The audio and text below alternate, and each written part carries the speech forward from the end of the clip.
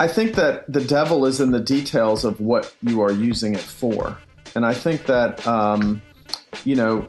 businesses can use social media to make consumers aware of their products and services, to be targeted in their communications so that they are speaking to the right people that would get the most value out of their products and services.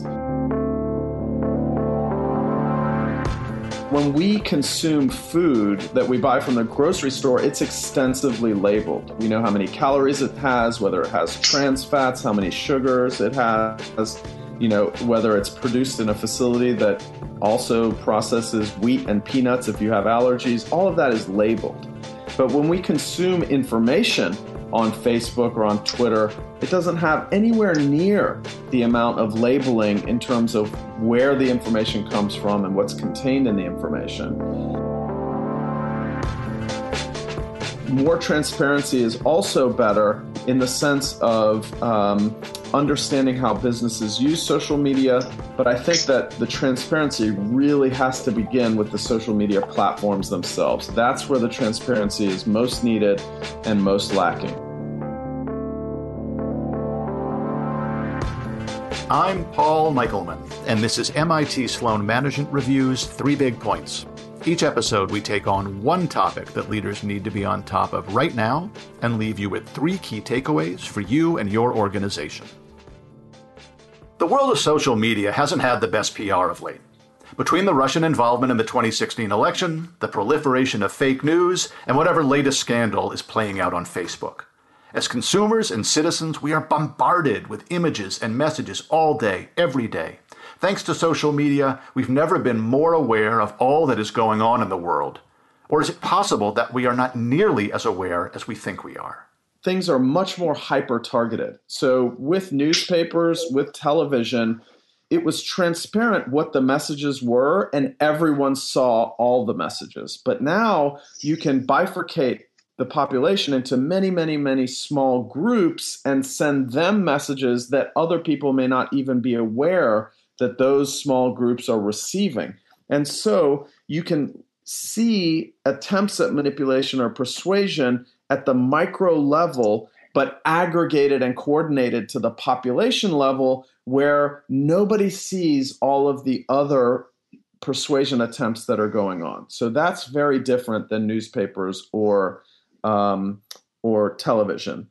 The other thing that's very different are the algorithms. So the idea that newsfeed algorithms take in what we like and engage with and give us recommendations for what to read next, and the people you may know or friend suggestion algorithms take in who we're connected to and what we like in order to suggest who else we should follow.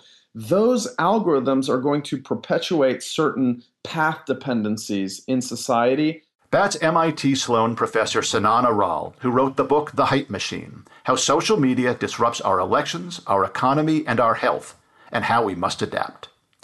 He spent years researching what he calls the hype loop, the feedback loop we are all experiencing now thanks to the explosive growth of social media. Aral argues that the ongoing dialogue between machine intelligence and human decision-making is changing our society at every level. The hype machine, the social media industrial complex, is such a powerful tool, and we have seen it as both being used for good and for bad purposes. It's used in foreign election interference, and it's used to market the use of condoms or to prevent the spread of disease. We can achieve the promise and avoid the peril. Which gets us to what companies can and should do to capture the benefits of social media and exploit these platforms for their positive benefits without being overly exploitive of the people we are trying to influence. The interesting thing about marketing is that it is a technology like any other. When we think about marketing to promote voting or condom use or to stop dirty needle sharing or to get people to socially distance or wear masks during the coronavirus pandemic, we don't think of it as manipulative or in some way malign. We think of it as persuasion to promote positive behaviors. And I think that marketing is always, in some sense, a tool that can be used for good and evil. From political movements to nonprofits to major Fortune 500 giants, organizations of all sizes can better understand and more effectively use social media to their advantage. The great thing about social media is it is essentially democratizing voice so that anyone who is committed to learning how to use it can use it to get their message out into the world and can be persuasive with it. It does take a bit of commitment to a scientific approach in order to do it well and effectively. The more data savvy the organization, the more effective companies will be in this hype machine world we are living in. The important thing, says Aral, is to create an integrated and optimized social media marketing program. The key here is walking the fine line, though, between cutting-edge strategy and tipping too far to that side of evil. Companies are walking a tight and ever-tightening rope. I think that the devil is in the details of what you are using it for. And I think that,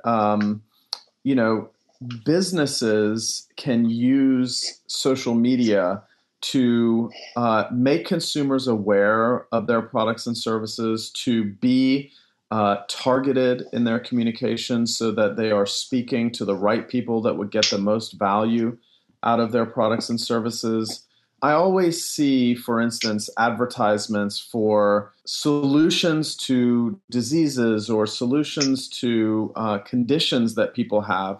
And I always think to myself, wow, if the people who actually had these diseases and conditions could hear these messages, how much better their life might be. Targeted messaging can really help get the right message to the right people, and social media can be incredibly well targeted. That's part of the promise when used correctly. However, targeting for election manipulation is equally targeted, for instance, to suppress the vote of black voters in the United States. That is targeting for nefarious purposes. Now, it might be tempting to look at what more nefarious players are doing and co-opting those same tactics for your company's own ends. The two questions that I'm asked most often in my role as an educator and a scientist at MIT are, one, did Russia change the results of the 2016 U.S. presidential election through its election manipulation on social media, and will it change the results of the 2020 election? And the second question is, how can I measure the return on investment to my social media investments? And the interesting thing that I realized in writing the book is that the answer to those two questions is the same. And there is a unity about using social media that when used by the Russians to affect elections or when used by businesses to promote their products and services, the same process can be used to optimize the persuasive power of social media to generate engagement, insight, and action. And those processes are described in the book. Then another part of the book describes how we can limit the nefarious uses while promoting the positive uses. And that gets into the use of what I call the four levers: money, code, norms, and laws. How do we specifically avoid some of these pitfalls in the future? And there are a number of different areas of regulation that need to be examined in detail and with a scientific approach. And the ones that immediately come to mind are antitrust, which is front and center today. Does Facebook, for instance, need to be broken up? Privacy.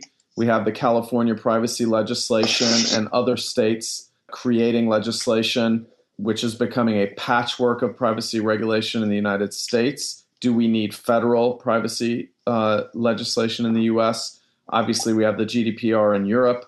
We have China's approach to privacy, which is the exact opposite, where the state can basically read and see all messages and data. the regulation of free speech and hate speech, the boundary between free speech and harmful speech, that's another one. Speech and political advertising on social media, should it be labeled? Should it be regulated? Like speeches on television for political advertising. As well, fake news. Obviously, the regulation of fake news is worrying because in authoritarian regimes, those types of laws are used to suppress minority opinions.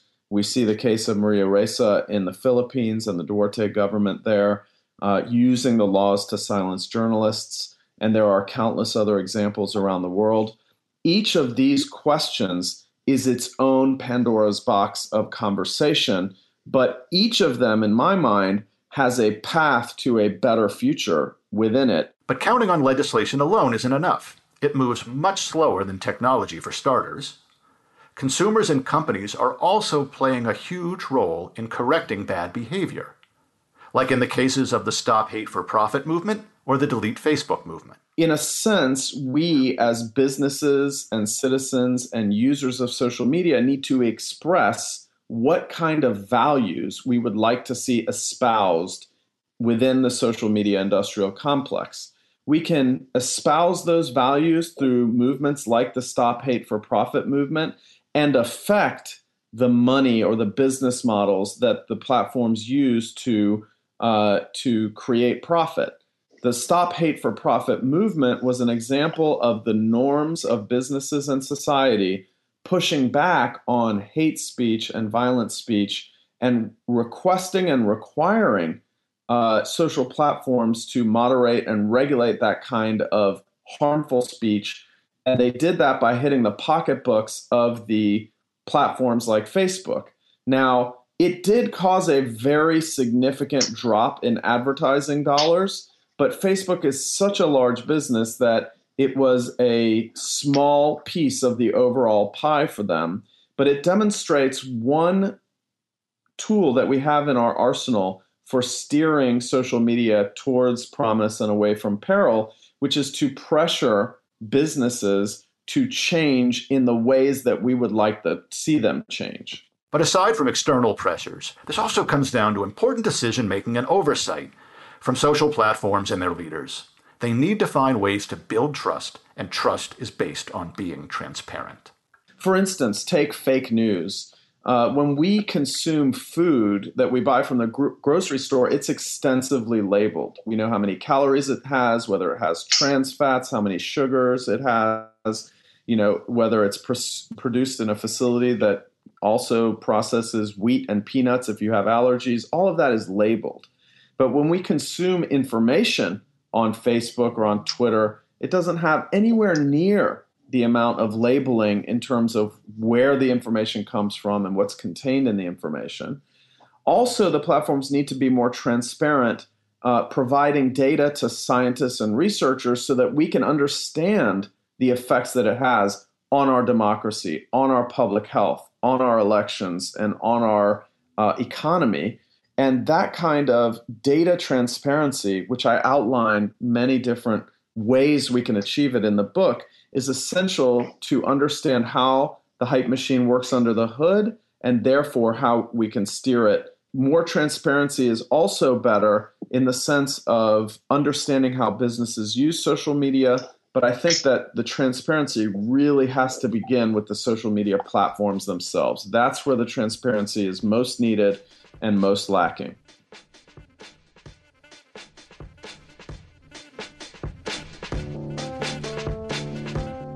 That's Sinan Aral. He's a professor at the MIT Sloan School of Management and the author of the book The Hype Machine: How Social Media Disrupts Our Elections, Our Economy, and Our Health, and How We Must Adapt. And now, 3 big points about how companies can build effective and trustworthy social media marketing strategies. Number 1, you need to stay current if you want to stay relevant. So I think that influencers have to stay current. The key to an influencer's shelf life is how they can adapt to the world and remain relevant.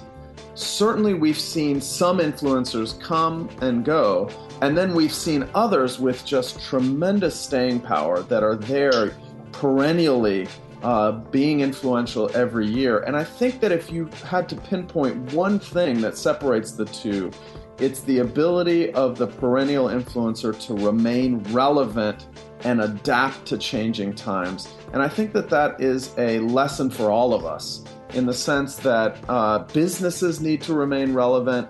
People, opinion and thought leaders need to remain relevant. Educational institutions. Number 2, regulation is necessary, but we need to put pressure on platforms to take greater responsibility for their own environments. I believe that transparency must begin with the platforms themselves. We need a lot more information as users about the provenance of the information we're seeing, about the veracity of the information we're seeing, about the context of the information we're seeing. For instance, take fake news. And number 3, it's a fine line. We all need to tread carefully. This tool, the hype machine, the social media industrial complex, is such a powerful tool, and we have seen it as both being used for good and for bad purposes. It's used in foreign election interference, and it's used to market the use of condoms or to prevent the spread of disease. And so the point of the book is that we can achieve the promise and avoid the peril. That's all for this week's 3 Big Points. Remember, you can find us on Spotify, Apple Podcasts, Google Podcasts, Stitcher, TuneIn, and wherever fine podcasts are streamed. If you'd like to support our show, please post a rating or a review on whatever podcast platform you prefer.